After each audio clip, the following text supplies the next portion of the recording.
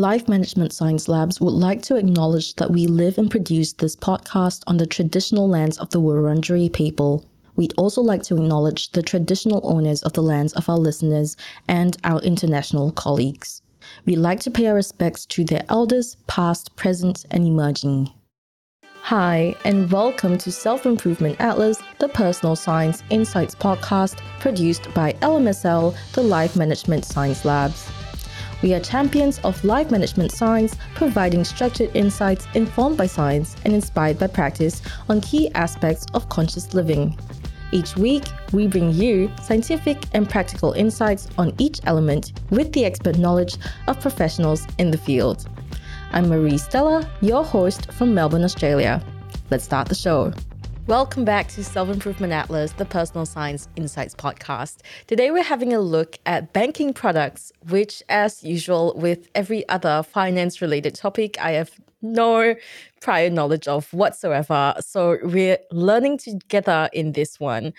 Banking and finance professor at UNSW, Dr. John Paul Monck, is graciously spending his time with us to highlight how banking products can be useful in our personal growth journey and how it can help us achieve financial independence. Hi, John, JP. It's so great to have you on the show. How are you going? Thanks, very good. Thank you. And thank you for having me. Amazing.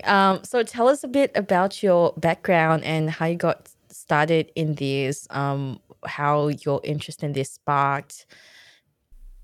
Yeah, sure. So I guess prior to the financial crisis, which is going back a little while now, 2008-9, I started out in business and private banking at the Commonwealth Bank. So had some first-hand sort of experience on that side, which was kind of fun and fascinating. And then I fell into regulation when I joined APRA during the height of that crisis, and have sort of spent a lot of time studying and researching various sort of aspects since then, and have spent a lot of that time in consulting capacities and in the neobanking space as well, in addition to teaching in the field more recently. That's great. Do you like teaching now? Yeah, it's fun. Keeps you on your toes a bit. So it's a mix of undergrad and postgrad. So sometimes in the MBA programs and some master's programs.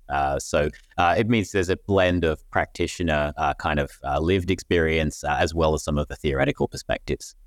That's amazing. Did you ever picture yourself teaching? Probably wasn't something that I had on my plan, certainly as a student, but has been really enjoyable as the opportunities came up. That's great. All right. So before we get started, we'd like to get to know you a bit better. This is, have you met Dr. John Paul Monck, or as you like to be known as, JP. So let's get to know JP. What is your favorite book? It varies. I guess Existentialism is a Realism, I think, by Jean-Paul Sartre was probably one that was really fascinating. But that's sort of deep into the philosophical kind of stuff. He has the same name as you. Yeah, his is the French spelling though, so it's a bit more exotic. Oh. So what's your favorite thing about this book? I think it just opens your mind to kind of a lot of depressing realities about existence in some capacities, but then also points out the need for one's own opinion or perspective on how they should live their life. And a lot of what he kind of professed was around this notion of what it means to be free or to be independent, which is a useful kind of theme for what we're talking about today. That sounds awfully meta. We love depressing realities here. Do you have a favorite film? Again, it sort of varies a lot. I liked Fight Club for similar sort of reasons for most of my youth. And more recently, I thought Dune was pretty cool, but we're waiting for the second part of that. Mm-hmm. Cool. Do you have a favorite podcast? No pressure to say Self-Improvement Atlas, but... Yeah, look, it probably is this one. I haven't really got addicted to that many, but yeah, this has been interesting so far. Thank you. I will take that compliment, but at the same time, none of my episodes have come out yet, so I can't actually receive that compliment. Ah, sorry. What's the what's the most recent course you have completed? One was around, I've actually just finished one in computer science, so in Python, which was quite different to anything I've done before. Have you done coding before? Not a great deal, maybe some HTML and some Commodore 64 as a small child. So yeah, it was terrifying, but quite fun. Amazing. Now moving on to the interview and getting to know all about banking products and how they help us in our personal development journey. First question, first and foremost, how do you define personal development? Look, I think there's a lot of different perspectives. So some of it can be about your mind, your body, your spiritual, if you sort of swing that way. And then I think a lot of personal development automatically gets pigeonholed into sort of career stuff, for most of one's working life. But I think all of those aspects are potentially equally important, and some scream louder than others at different times in our lives. Yeah, that's absolutely true. I think my perspective on personal development was always just like kind of soft skills and never really anything to do with career or finance in the first place. So, but it's absolutely part of one's personal development journey. Just it's also like learning how to be more responsible, and that's definitely developing yourself. So I'm actually very excited to talk to you today. I know it doesn't sound like it because, like, who's excited about banking products? But, it's learning things and I enjoy learning things. So, uh, yeah, but before I get sidetracked, what are some of the main challenges in personal development, in your opinion? I think with a lot of aspects of personal development, you don't necessarily know what you're lacking, until it's too late or until it hits you in the face. And sometimes that's feedback from mentors or peers. So I think it's the unknown unknowns that's the difficult one. True. How do you define banking products? What do they consist of? What do they look like? I mean, not look like, but like paint us a picture here. I think technically, I mean, you could take a different sort of route, but I mean, any product that's offered by a bank, technically speaking, is a banking product, I suppose. If you take the regulatory framework view, though, it's the Banking Act would define it as the taking of deposits and making of loans. So in the strict sense, those are the two fundamental sort of aspects. But that manifests in many different ways, and different ways that people interact depending on their life stage. And credit cards used to be very popular amongst young people. They're kind of not cool anymore. We've had the buy now, pay later, which is not really a banking product, but banks have certainly entered the space, and it's kind of in that blurred line at the moment. So I think it's understandably fairly confusing, or at least it should be to most punters. And to what extent crypto style products relate to that field as well is yet to be seen in many ways. So, what are some of the most popular routes with banking products these days? Oh, look, I think once upon a time, you'd get introduced through your school to some sort of regular savings plan, which was really just a deposit account that you put a dollar or two every week into, and then you learned about the magic of compounding interest in terms of your money growing from you doing nothing, which is great. That I don't think is offered anymore. So that means that there's a bit of a gap in terms of how do young people in particular get to understand, how that all works. And apart from what habits, I suppose, their parents pass down to them, which varies, quite wildly between one household or another. So, how can these banking products help people with achieving financial independence? And also, feel free to add in any specific examples you might have.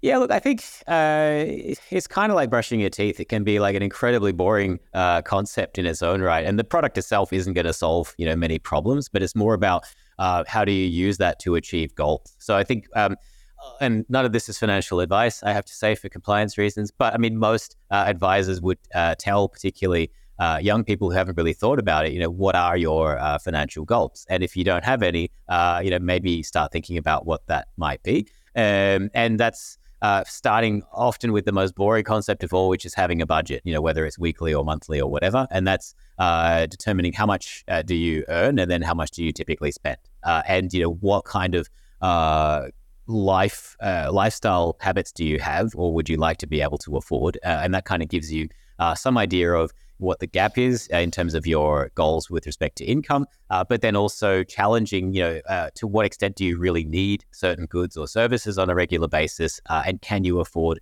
to save some amount? And of your savings, how much of that do you leave in a deposit account that earns, a minimal amount of interest? It's less than the inflation rate at the moment. And to what extent do you, quote unquote, invest? And in what sort of way do you do that? And I think that's a really tough one, particularly for young people who maybe have thought about finance in a theoretical sense, but it's not like they can build a very expensive portfolio from the ground up. So the options available to them are fairly limited. So where do you start, I think, is the biggest sort of challenge to tackle.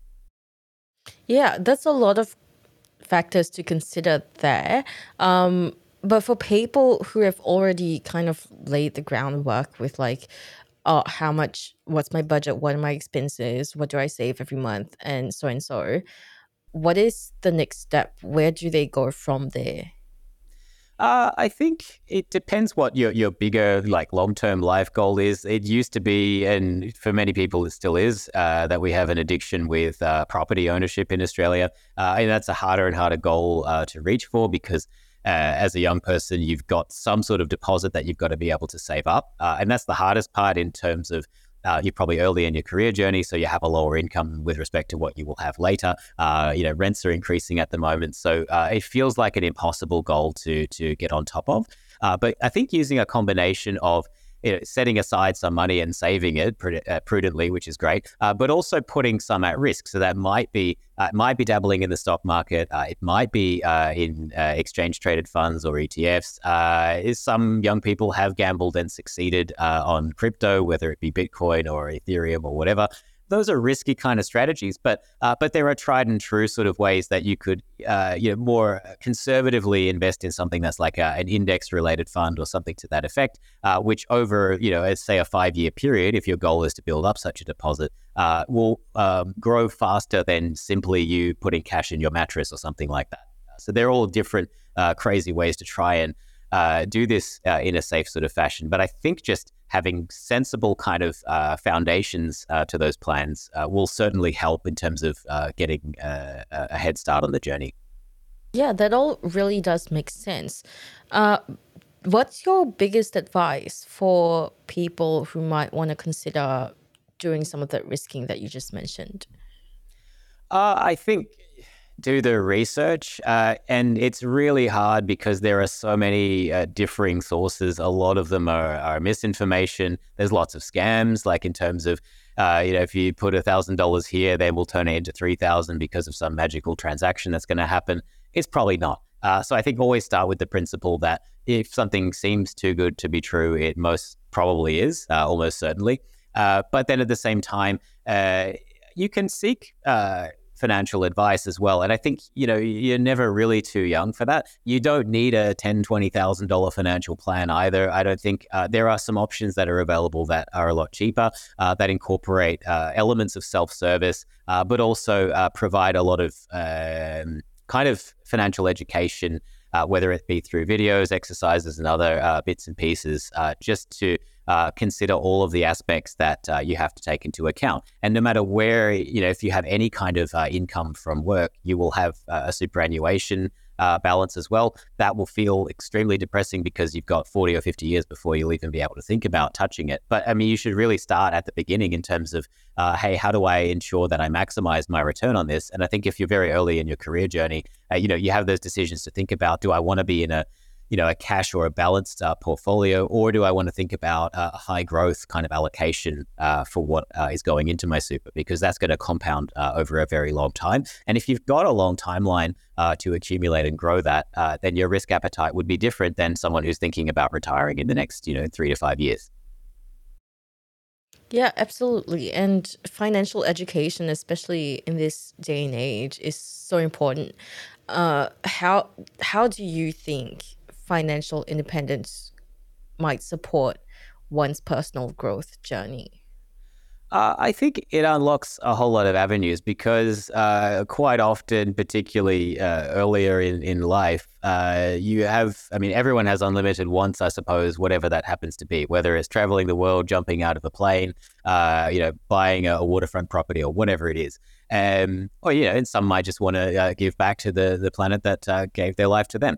Whatever that cause is, though, you can do a whole lot more if you have resources available to you. And if you're starting from scratch, that means you have to grow them from pretty much the ground level. But I think the more education and the more of a strategy you have towards being able to do that, the greater your chance of being able to achieve those goals will be. So that means investing some time in what is inherently quite technical and quite soul destroying in some ways to learn about. The more time you invest in that, just to know what all the options are out there, is going to help in terms of being able to make better decisions. So, what are some strategies or methods you'd recommend to people who want to achieve financial independence while maintaining personal growth?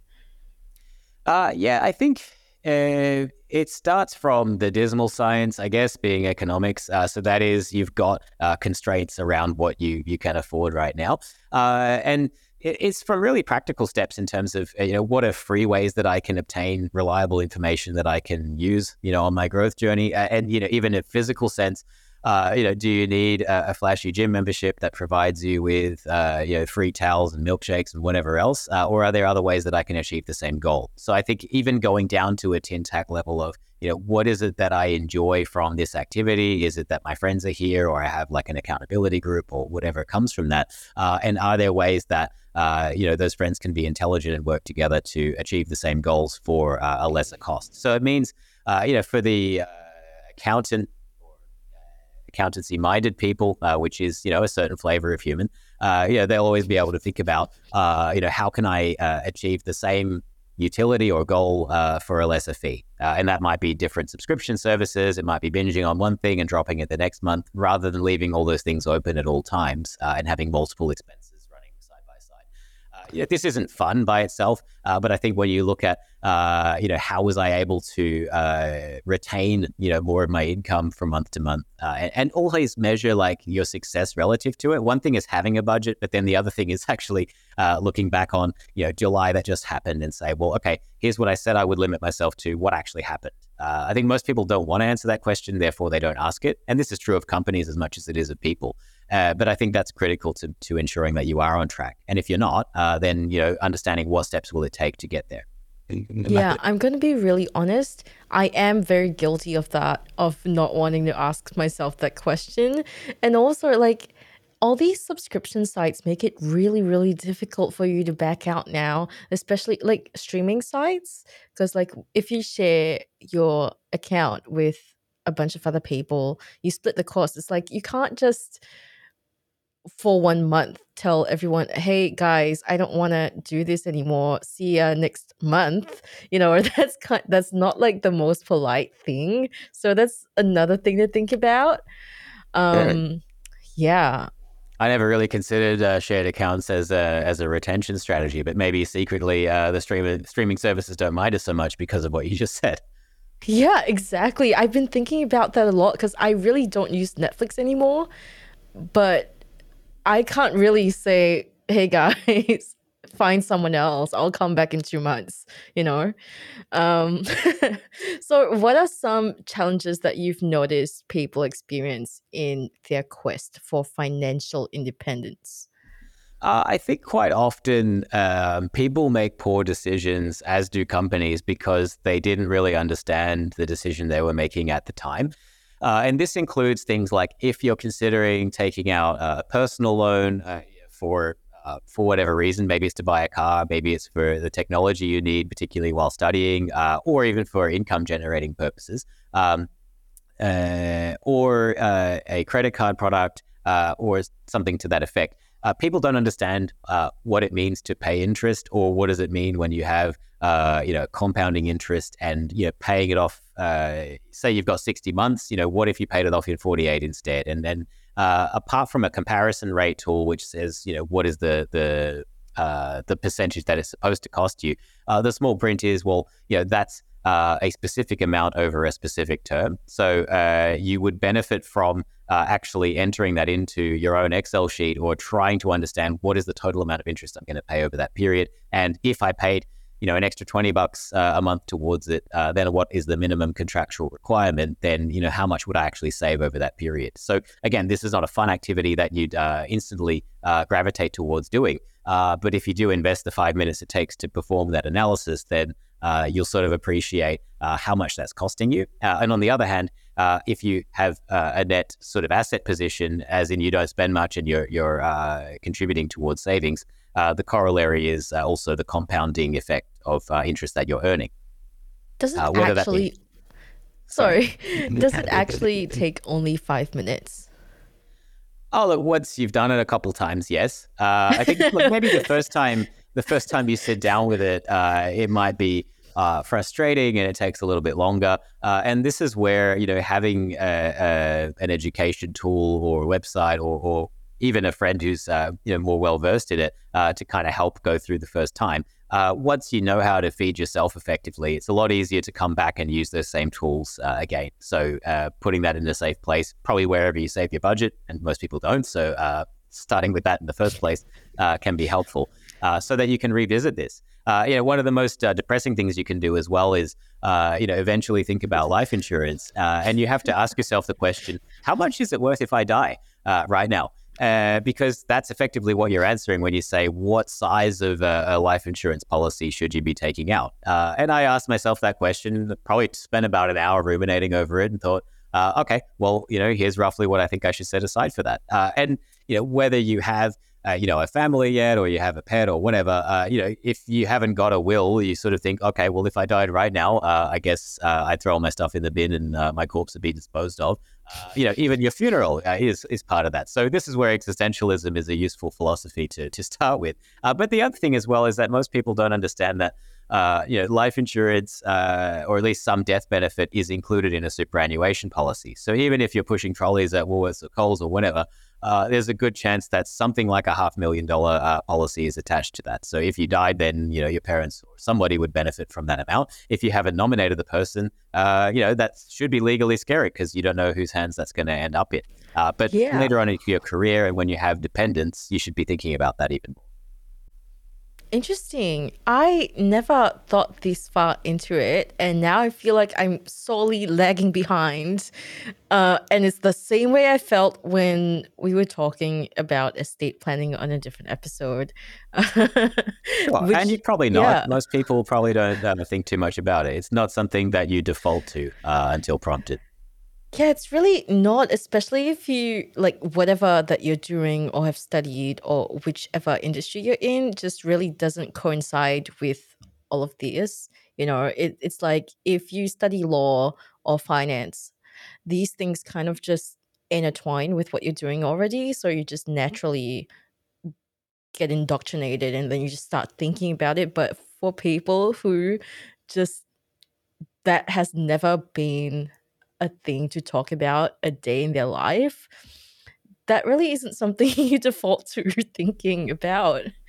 Yeah, sure. And I think even lawyers or finance people probably don't. I mean, unless you're an actuary, so you're a very specific kind of finance person, then maybe you've thought about it. But even then, you've probably gone through all the joyful calculations for other people and didn't necessarily think about your own circumstances.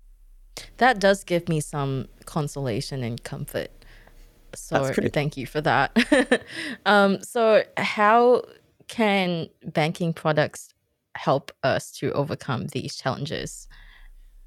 Like I said, I think the products probably don't help by themselves, but I think using them intelligently can. So obviously, if you have a desire or a need for something in the immediate term, say you need a car to get to work so your income is higher, or you more reliably you can generate more income from multiple jobs or whatever, then that sort of justifies a case for, well, if I take out a personal loan so I can afford an asset that I can't pay for with the cash that I've got in front of me, then that enables me to earn more income. So I think generally that the use of debt is really important to be cautious about. A lot of people, especially young people, have described the use of buy now, pay laters as a great way to fall into a trap of future financial commitments that take away from your quality of life. Yeah, but thankfully it's only within the next 6 weeks or so that you feel the impact of that. But if you took out, say, a $20,000 loan to go on a holiday, that feels great, in the first instance while you consume that. But when you come home to having to make repayments every month, you're really borrowing from your future self. Yeah, that's how you should be thinking about it. So why should you be doing that? If there's any reason whereby your quality of life has improved or your income generating capacity has been enhanced by it, then those are good reasons to be using debt. And bear in mind as well that, as most people have learned, including mortgage holders, the rate of debt can change. Now, sometimes personal loans are on a fixed rate, so it means if it's 15%, it's 15% forever, and that's fine. But if it's a variable rate loan, that means that if the central bank rate goes up from 0.1% to 4.1, which is what's happened fairly recently, that means that your cost of debt goes up by 4% as well. And that can be pretty painful. And it means that your monthly repayments go up. It means what budget you've got left over has automatically shrunk by virtue of your commitment. Yeah, I don't own a house myself, but I do have friends who do. And it is so anxiety inducing, just like the fluctuation. And I don't think I could ever get there. And also about the traveling thing, I don't think I could ever take out a loan of $20,000 to go on a holiday. That just sounds like a lot of anxiety for my future self. Um, so I'd rather not go on a holiday, but I don't, is Yeah. that, do people actually do that? Look, anecdotally, there are all sorts of stories like this, and it doesn't have to be a personal Yeah. loan either. It can be a credit card. And remember, that's a product that presumably you're using to pay for stuff with because it's convenient. But ideally, you're paying it off every month. Or if you can't afford to pay the whole thing off one month, you only carry it as debt for a few months. But people fall into the trap as well of maxing it out. So if you've got a $10,000 limit and then, slowly your balance creeps up and then you hit pretty much the upper limit of it, then all you're able to do often is afford the minimum interest repayment. But then you're in a debt cycle where you're paying probably 25% interest, just to keep the card there so that you don't have a default on your credit file, which is pretty damaging. So in those cases, often the cure is, well, if I can get a personal loan at 10%, that's better than this sort of death loop that I'm in at 25. So at least I can pay off the card, potentially close it, or at least promise myself and carve it in blood that I'm not going to spend more than I am able to pay off every month. And then that personal loan commitment is probably substantially cheaper. And then you've got a defined time horizon that you're going to pay it off in, because otherwise you can have an unsecured debt that's open forever, and that will take away pretty much all your ability both to save, but also to obtain access to other kinds of credit like a mortgage. So in this age, is it actually helpful to have a credit card?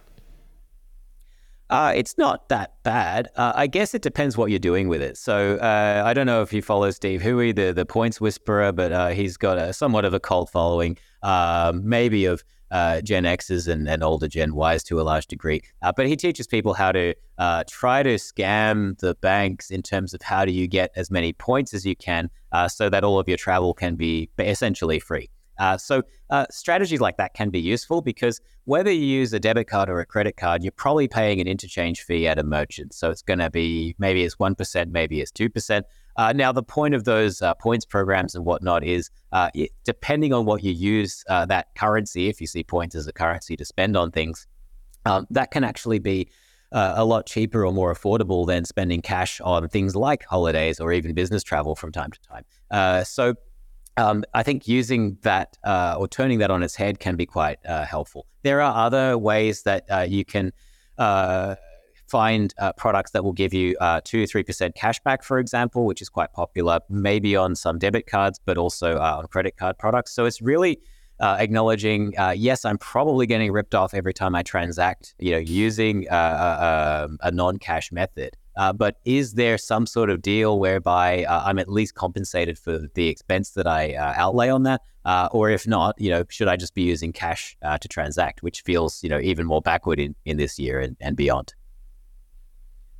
Thank you so much for that. That makes so much sense. And not gonna lie, I still don't quite understand the entire thing, but I do have a clearer picture of what this means. Right. And I mean, there are um, some products whereby you get 2 or 3% that's kind of cash back that gets invested on your behalf. So you actually earn and compile an investment pool every time you spend. And I mean, like you have to spend on some things, even if you're never turning a light on in your house and you just live on instant mee goreng like I did in my undergrad days, you still have to spend some money. So at least if you can minimize your transacting or the friction of those costs, or get compensated somehow for it, then that's helping you out to some degree, and that builds up yeah. over time as well. And unfortunately, instant mee goreng is getting more expensive. So That's terrible. yeah, it's horrible. It's actually horrible because it's not even one of my depression meals. It's just one of my like celebration meals. It's a comfort food, but it's not a depressing one. It's it's something I would eat even if I have like a ton of money to spend. So that's quite sad. Um so, what suggestions do you have for people who want to effectively manage their debt situation and use banking products, or, as you said before, use banking products intelligently to improve their financial situation? Yeah, I think it's very easy to fall into a trap, or even to deliberately sort of enter one. But you find that the best rate in the market that you can find isn't necessarily the one that you signed up for. And maybe the one that you signed up for at the time, made sense then and was the best one. But there are other products now that are cheaper. You can always refinance. You can always do a balance transfer, and you can always consolidate debts if you have 3 or 4 different kinds. Sometimes people get into a trap because they've got 4 or 5 different accounts, and then they've got these random sort of numbers that are being outflows to different places. And until you consolidate and add them all together, you don't realize what it's costing you, but you know that you always seem to be running out of money and you can't explain why. So I think going through that exercise of adding that up and recalculating what that is relative to your budget, that helps to clarify a fair bit of that. And debt consolidation is one way that you can kind of bring it all together in one place, and then make it a more manageable and more centralized sort of thing. And if you can get a better rate on that, then that's much better for you as well.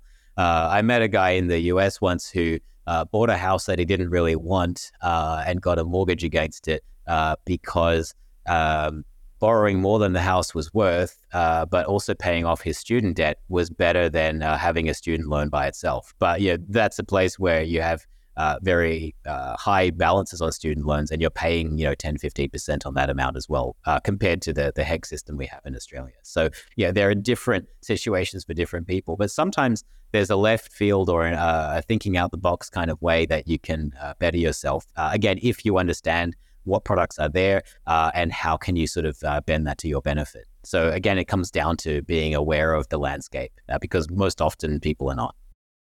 That's amazing. You really did a great job at making it feel more approachable. So, thank you for that. So now we're going to move on to the practice/habit section. This is where we ask you some questions about the everyday application of financial independence or banking products in this case. So, what regular practice or habit can help enable financial independence? Yeah, so I'm pretty sad in that I'm a dual qualified CA and CPA. So there are spreadsheets for like everything. But I think one habit is to have a monthly budget spreadsheet of some kind where you set aside, what is your regular income, then in a separate column or however you want to organize it, pivot table if you're so inclined, what are all the expenses that you have a commitment to, and leave some sort of discretionary budget as part of that, and then understand what's the gap in between. So what's the likely sort of surplus, And then try to estimate as well annually, do you have a tax liability? Do you get a refund? And if you, have a inflow, how do you sort of budget or allocate that amount or that lump sum as well? Because there's a difference between your cash flow and your income versus expenses. And if you run out of cash, that's when you can't afford to pay for stuff, and that gets a bit embarrassing or existential. So you want to be able to understand both of those things, personally and business. So what are three good things about this practice? Well, the good things are how much cash you should have left over at the end of every month. So, I mean, if you don't find that that's the case, then that's your prompt to say, hey, what went wrong? Two, you know what your expenses total every month. Therefore, you know what you cost to run as a thing. And three, if you have a goal or a target or a particular thing that you want to commit to, but you can't yet afford it, then you know how much you have to grow your income by in order to be able to, unlock that goal or achievement or change in your lifestyle, which is useful for your career planning in terms of knowing, what is it that you're looking for in your next move, maybe. And are there any challenges to doing this practice? Yeah, I think, like I said before, because it's incredibly boring, it's something that you're not going to do by default. But I guess I described it as like brushing your teeth. Maybe it's also like exercising. Once you do it the first few times, it gets slightly less painful and you start to see the benefits that come from it. And then it just becomes part of what you do all the time. Did you ever find this boring at all, or was it something that you naturally were able to get into? I think for the first decade that I tried, I thought this is such a pointless, mind-numbing exercise, and I already know what my income and expenses are because there's not that many line items. And yeah, that's probably true earlier on in life, but you'll either realize it or not that life gets pretty hectic pretty quickly, and it's really hard to stay on top of things. So by doing what feels kind of medial in the first instance and setting up that framework, as your life gets more and more hectic, you'll find that you can still be organized because you've got it in that framework. Were there any things that you did to make it more fun? Uh, Not really. I mean, maybe really sadly, I might have experimented with, the donuts or pie charts that made it look kind of interesting. So that would automatically populate every time you did it. I am aware that there are some budgeting tools now that are a bit more gamified. So you'll get some high fives or claps or celebration things fall off the screen. So, maybe that's empowering for some people, but personally doesn't make shift the dial that much for me. I I'm gonna be honest here. Once again, I feel like I'm a moth to the flame of fun things amidst boring tasks. So I like the sound of visualizing all of that data. I really like the sound of that, and I might try it now. So how did you start setting aside the time to do it in the first place? It's probably got more ingrained when I had to. So when I had an ABN and I was doing some small business stuff as well, you have the obligation to actually capture that and report GST. I chose quarterly. You can do it annually if you prefer. So you have to. So that's a really great motivator to actually going and doing it. But on a personal level, even though you don't, it's a good practice to get into it so that you can easily kind of answer, can I afford this thing? Yes, no. And to manage kind of what discretionary things you can do rather than looking back on your end of month or your credit card statement and thinking, gee, what have I done? Because that's, not particularly ideal. I'm now thinking maybe I should band together a bunch of friends who are in the same spot as me with this and just sit down and do it all together. And maybe that will make it a bit more like, oh, we are hanging out and doing our budgets at the same time. Sure. I mean, people can be really defensive or embarrassed about it sometimes, but you could give it a go. And even if you don't share your screens with each other, at least you've kind of committed to doing it in the same room. Yeah, I thought that was a great idea. So I think I might go along with it, but I don't know. I don't actually know how many people are going to say yes to this. I Hey, don't it's think worth a it's shot. very, yeah, I don't think it's a very agreeable activity, but I will definitely give it a shot. Um, and based on your experience, do you have any other recommendations of a similar kind of practice that you would combine with this? Yeah, I think finding self-help tools that are out there can help to kind of consolidate that and ask, more deep questions around, what is your personal risk appetite, your investment philosophy, your lifestyle preferences, all that kind of stuff. I mean, it feels kind of like a combination of weird Facebook surveys, which I guess it kind of is, but having that all in one place, and some of those tools can connect to your bank accounts and actually play back to you a lot of those visuals, so you don't have to build them yourself from scratch. So one of those is Life Sherpa, which is an online tool that enables you to do that. I think there's a free version. There's also a subscription service that comes with that. So things like that can be quite helpful just to paint the picture a bit more broadly in terms of knowing, what are your goals, your current situation, how you've got to here, and also, more importantly, where you want to get to and what aspects you need to enhance. Because I guess two ways you can do it. One is you cut expenses. The other one is you either get a side hustle, a promotion, or some other job that pays, a higher rate after tax somehow, which enable you to reach your goals faster. Now we're moving on to questions from the audience. We have two today. The first one is, what should we prioritize in our mid-20s to lay the groundwork for early and financially comfortable retirement? Yeah, I think mid-20s is an interesting time because you've probably got a decent kind of income, and for the first time you can feel like I can afford a whole bunch of stuff I couldn't, particularly while I was studying. I think the first bit of advice is don't. Even though you can, if you can hold out and delay some of those wants, particularly consumption related, to some degree, that would be useful. Or two, if you can't, then at least find a cost-effective way of satisfying that need so that you can hang on to more of your wealth if you can. The other one would be learn how to invest really, really early. So that means, even though it's a meaningless amount, it might be like $100 or $1,000 that you're playing with. Say you want to go learn the stock market and that's your jam, and you want to use that as your primary tool for growing your wealth for the next 10, 20 years or whatever it is. The better that you get at timing your buys, your sells, and looking at a portfolio and kind of feeling good, bad, or indifferent about it, the better. Because I think the later on that you do that in your life, the harder it is to undertake good habits. Time is a limited resource. What should we invest our time in, irrespective of age, for the best returns? It's a good question as well. I think when it comes to that, planning is more valuable than you think. So whilst it's much easier to find a quick fix and then rush into it, I think stepping back and seeing the whole sort of landscape and investing the time to know what is out there and what could you potentially be doing with it is a great place to start. Once you've built those good habits and have invested that initial sort of time, like I said before, coming back and revisiting it is a really quick exercise, and you can rely on the good work that you've already done before.